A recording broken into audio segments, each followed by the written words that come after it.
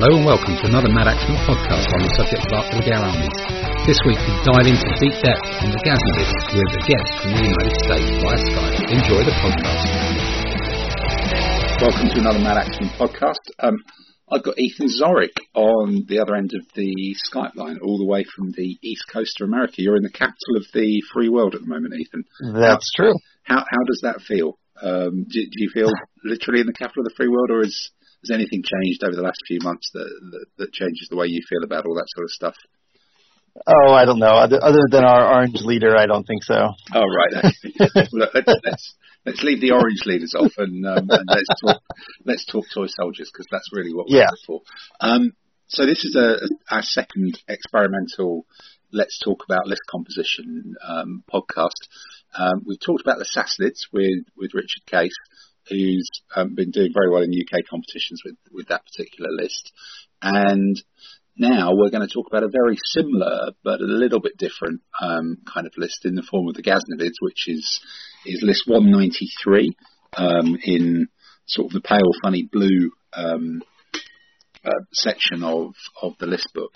And, you know, I guess it's probably even possible to make almost a literally identical Sassanid type list out of this if you really try, but it does sit in a different period of the army list, so it will be coming up against potentially in a themed competition different sorts of opponents. But and you've been using this in various competitions in the States, and I understand doing quite well with it. So, you know, looking at the list, you're starting with a commander +4. You've got planes, mountains, steppes. You can have a strategist.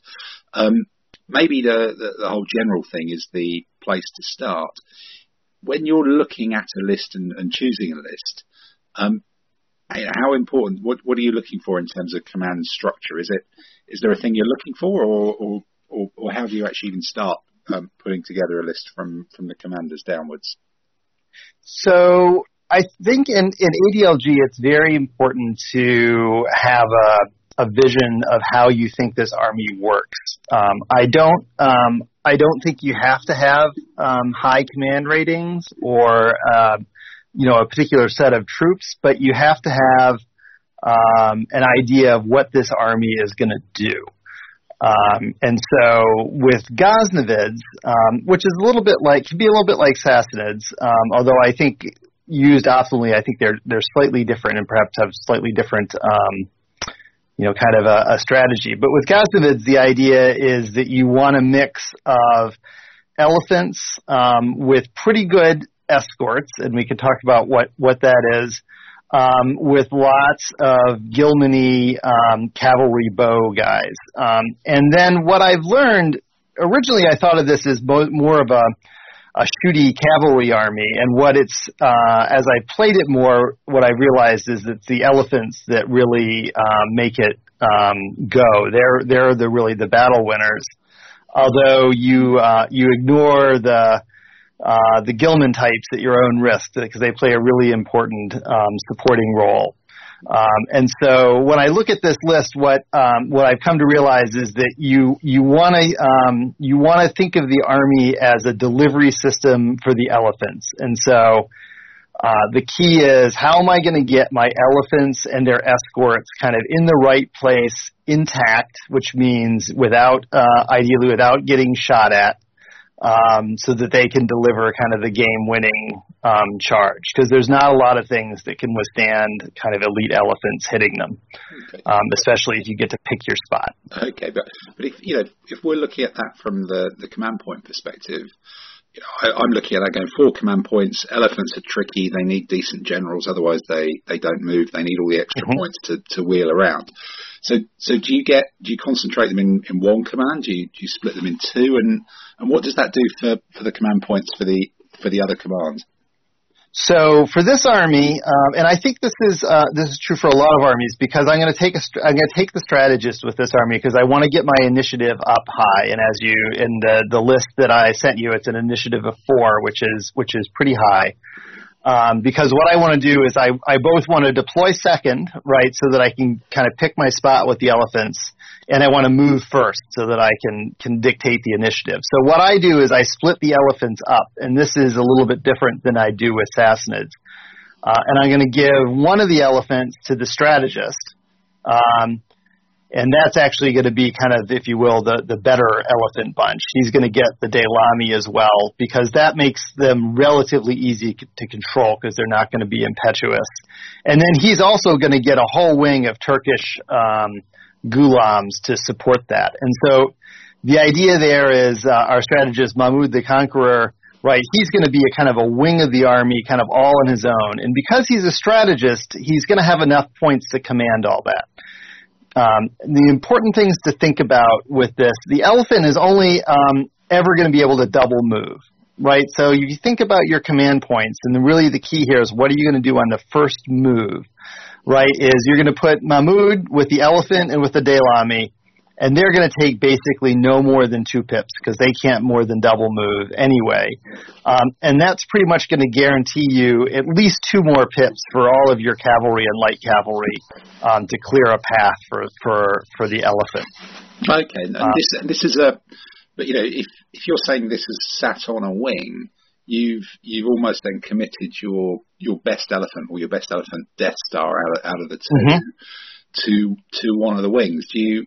Because is there something in that? Is that saying you want to put pressure on the wing and you're not really going to go down the middle against something with this army? You know, is this a can I or bust? No. So you don't really want to do a can I or bust. What you want to do, and this again is why it's very helpful to attack, is you're going to pick one side or the other of the table, right? And so normally, Mahmud goes on one side. Then there's going to be another subgeneral who's basically just an elephant and his escorts, and another command that's just cavalry. And the idea is that you can write a deployment such that you can go either heavy on your left flank or heavy on your right flank, depending on where the opponent puts his troops. And so it's not going to be a can I. What you're going to do is you're going to try to collapse one flank of the enemy. Okay, but if you've, because that's the bit I'm not quite following, so I'm trying to envisage this, because I can get the fact your strategist command, it's got cavalry, it's got elephants, that's effectively 2 commands, isn't it?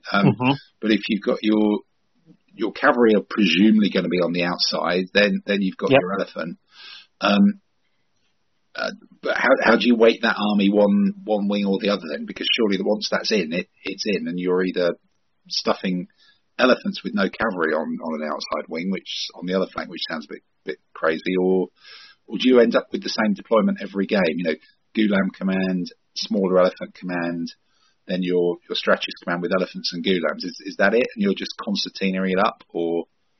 So probably 75% of the time, that's what you do. And the advantage of splitting the elephants up is that it makes the little elephant Death Stars, as you say, easier to command, because there's not one general trying to control all the elephants and the and their supports. Even though one of them is going to be even an ordinary elephant, he doesn't have very much to do, so he's going to have the pips to manage it. Okay. And we're going to make him included with his elephant, because that's the only important thing in that command, in fact, anyway. Right. And then normally one of your 2 cavalry wings winds up, mostly just skirmishing, and it's not going to be able to skirmish for very long. Yeah. But it's going to hold up the enemy for a turn or 2, which is because you moved first, and you're going to move decisively with your elephants, means the battle is going to be fought more where you want than where the enemy wants. Got you. So effectively, you've got cavalry on both wings, and one of those wings is going to be half the table in some ways, and then the other wing's going to be squeezed up and going down the flank, and then you're kind of concertinaing both your elephants. You deploy second. So I'm guessing you stick the Ghulam only cavalry command out first. Most of the time, or most of the time, that's what you're going to do. Right. Yeah. Okay. So about 1/4 of the time, and this is why I think it's pretty useful to have the elephant only command, is that in fact you'll wind up putting probably that elephant only command actually out on the flank. And usually that happens when there's some unusual terrain on the flank, because the elephant and that elephant only command's got his Indian impetuous medium swordsman with him, and which is a fearsome, going through a brush or a field or something. Yeah. And so sometimes you look at it and go, yeah, I really want that there. And it's gonna plow through it. And then a lot of times when you do that, you want to hedge a little bit. And so it'll be on the outside of your strategist. And you'll deploy, or you'll be aware when you deploy in such a way that you might have to move some of the strategist cavalry, around or in front of that command to help cover that elephant's flank. And again, the strategist usually has enough pips to make that work. Okay, but that sounds kind of a terrain thing, which if I'm kind of going back to the top of the list, if you've got rough terrain troops and you've got cavalry here, is this just an army for the plains, or because some of these armies counterintuitively, I've been using a lot of spearmen recently, and I think counterintuitively, I've found that a spear army doesn't actually want much terrain at all. It uses its natural width, but what's the natural home? What's your chosen kind of setup for this sort of army? So the ideal here is that you're probably going to attack, and you're going to attack someone in the plains. Because in the plains there's relatively little terrain that the opponent can choose that's going to be a problem for the elephants. And if you're facing elephants, you want to choose all the rough going you can that the elephants don't like. And you're right, a spear army probably wouldn't want a lot of terrain. And it's very interesting because I fought spear armies with this. And so what you do, even if there's no terrain, it's not just a terrain army. Again, you're going to wind up concentrating all those Dailami, the Indian warriors, and the elephant on kind of one command of spear and just try to punch them apart. Yeah. And then you're through their flank, and the ghulams follow behind them, and then the spear army's basically in trouble. Yeah, they roll them up. So actually, looking, we've the textbook big one. You've got ghulams, bit of light horse. You've got the elephant, Dailami, a textbook Death Star. You've got a couple of javelinmen to screen the elephant, give you a bit of extra rough terrain stuff. But in the other elephant command, there's some really interesting things. So an included general with an elephant. And then medium swordsman impetuous. And I'm looking at that. But that's a tricky bit of command and control there. Are you expecting this to die, Mr. Bond, as we say? Yeah. So yeah, I mean they're about the elephant general, which an elite elephant general is remarkably fearsome. And they're going to go, kind of right in the middle. They're almost never going to maneuver because they're going to be surrounded by cavalry and elephants, and you're going to have deployed second. So you're going to know where you're going to want to send them. And you're charging this into literally anything. It almost doesn't matter. It almost doesn't matter. Is there anything that you think, maybe I'll drift it across and try and get out of the way, or? So you don't, so the things you want to stay away from, so pike are a problem, because you can't get really any factor advantage against pikes. You also, would want to stay away from kind of, good non-spear heavy infantry. So like armored billmen, foot knights are a problem. And it's not so much that they're elephants ideally can take those on, but those things will kill the escorts. And then you get into a bad exchange ratio with an army that's not actually very big, and you have trouble then decisively breaking through. Yeah, but I guess nobody's really got buckets of pike, unless other than those one or two complete wall of pike armies. Normally, it's difficult to fit more than even 4 or 5 into a list. Right. So I guess you can avoid those, but medium swordsman impetuous is, to me, it's kind of you want 4 of them sort of troop type, and then you can suffer some attrition. But I suppose if they're literally just going straight forward and the elephant in the middle is is tough against pretty much anything.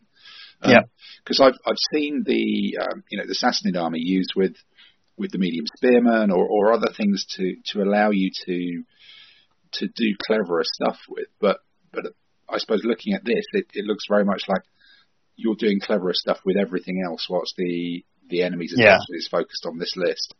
So it's interesting. So this is an interesting comparison, because that's actually what I think is the big weakness of the Sassanids. That the Sassanids are basically forced to take two mediocre medium spearmen, and that's in a lot of ways is the real difference, because those are considerably weaker troops than the impetuous medium swordsmen, even if they're a bit more maneuverable, because there's very little that they can decisively threaten on their own, even escorted by an elephant. And so then you're stuck with kind of these two weaker elephant escorts. And the Sassanids really only then have their own two Dailami as escorts. And so you look at that, and then in the Sassanid list, in my mind, that forces you, if you take two elephants, they've got to basically be in the same command, because you really want kind of those escorts for them. And so you have a single, much more powerful elephant Death Star, but it's a narrower formation and it's a little bit weaker, because it's stuck with those mediocre medium spearmen. Now, it's not that you can't get good value out of those mediocre medium spearmen, but they're just much iffier if you need to get wider, or want to attack a wider formation. No, that makes sense. And if we look at the other bits in the Ghaznavid list, which are not in this fairly straightforward force structure, there's still some interesting things in there. I think personally looking at it, I'm always toying with the idea of whether light cavalry impact, light cavalry javelin can bully the near compulsory two light horse that everybody else seems to have. And even just chucking in one or two of the impact cavalry, just to give you a little bit of an edge in theme against other people. That just gives it a surprise. If you were doing this perhaps in a two list competition, is that something you think there's a way of doing it, or is it just like there's not enough? If you're going to do that, take a different list. No. So it's worth thinking about what the list that I sent you doesn't like, and what is what's possibly a little counterintuitive. What it really doesn't like is a much more focused light horse and cavalry bow army, because what those can do are two things that are very problematic for this list. So one, they can kind of overmatch a wing and defeat it fairly quickly, especially, so looking at, like, there's a command that's 3 heavy cavalry, a medium cavalry, and 2 light cavalry bow. So if you bring... You've only got 1 elite cavalry in there, which... Right. I'm looking at them and looking at my Sassanid list and thinking, I'd just roll straight up to that. That would be... Right. So if you can match up to that, pretty decisively, you can push that back at 4 MUs a turn, or force it into a fight it probably can't win. If you've got lots of light or cavalry with bows or other cavalry with bows, you can park them in front of the elephant formations. You'll shoot away those light infantry that are going to be screening the elephants, and then you can start shooting at the elephants and medium infantry, escorting them, and that's very dangerous for them. And the Ghaznavids can't push you fast enough into a melee combat with their elephants to really take advantage of those. So if you're in a 2-list tournament with Ghaznavids, what you want to do is I would almost certainly drop at least one of the elephants. And actually, the thing that I'd pick up to counter that worry about fighting another shooty cav army are the mixed heavy spearmen with archers. Because that's like that's a really, for those to be heavy spearmen is quite an unusual troop type. It seems like it should be common, but particularly this late in the period, I think there's quite a few in the Byzantine list, but 3 here looks like a nice solid lump. Yeah. So then you substitute that for sort of probably for one of your elephant Death Stars, if you will, and then suddenly that let's go and shoot at your kind of infantry or elephants in infantry suddenly looks a lot more dangerous when you have heavy spearmen with archers shooting back at you. Yeah, that's a lot more tricky. Okay, so you're pushing people back with that. So it's okay. So this starts to make sense then. It's 2 Death Stars. You've got one which is just a sign of suicide missile. The other one is actually 2 commands. You're concertinaing it across the frontage as part of your deployment. And then there's almost a 2 list piece to this. So what you mentioned kind of pikes and other things. I guess it's the question: what has caused you trouble with this list? What are those games that you've lost or it's not worked out, other than some of the things that we've talked around, or is it just there? So it's worries about that. You can also get overwhelmed in terrain by people again with even with like people with good heavy infantry or a mix of heavy and medium infantry can block you in terrain. The other one is a game that I won, although I probably shouldn't have, was against a Sumerian army, which was absolutely enormous. Right. And and in theory, I mean, like, I have an advantage against a lot of his. He had, a mix of mediocre and ordinary heavy spearmen, but there were an awful lot of them. And I looked at this, and really the only thing I could see to do was just try to crash through as fast as I could, which in the game turned out to work spectacularly as I annihilated his front line in about 2 rounds of combat with very good dice. Right. And at the same time, his Bedouin allies full of camels with bows was unreliable the entire game while I was dismantling the rest of his army. Well, that sounds like a perfect strategy. Actually, I'll write that one down and try and remember it myself. Yeah, so if you can arrange to have that happen, then it's all easy. Okay. But in theory, that was a very dangerous enemy because yes, I would expect I could beat up on all that heavy spearman. It could absorb enormous losses of heavy spearmen, and that those medium camels with bows were actually again that kind of threat to my skirmishing cavalry that was covering my flank. And not only that, if his ally had been reliable, they would have been supported by spearmen kind of also wheeling into my flank, and it would be very hard for me to slow that down significantly. And at the same time, it's unlikely I could have done enough damage to him frontally fast enough. As it turned out, the dice gods were very much in my favor in that game, and it worked out. But that's something that would be very difficult to deal with. Okay, similarly, it's that width of spearman, then, yeah. That width of spearman, or someone could come with a big width of like heavy swordsmen with 2-handed weapons. That would be a problem, or a big infantry army would be a problem. It's actually fairly hard to outflank people with cavalry purely in this game, and so if you have a big infantry army with enough kind of support from foot shooters, so that I can't just skirmish you and shoot apart your infantry, then that would also be difficult, just because it's hard to punch through those fast enough. Okay. Well, you mentioned skirmishing. Actually, this is almost a broader tactical question, but with these commands that you've got here, they've got a lot of ordinary troops in. Do you see the evading, coming back? Is that a big part of the game? Because clearly there's an inherent risk in that. If you're shooting with mounted troops, you're within 2. If someone's charging you with mounted troops, they can get closer, or start to try and catch up with, or even move closer and then charge you. What's your rationale on when do I evade, I guess, or when do I stand and try and take him on?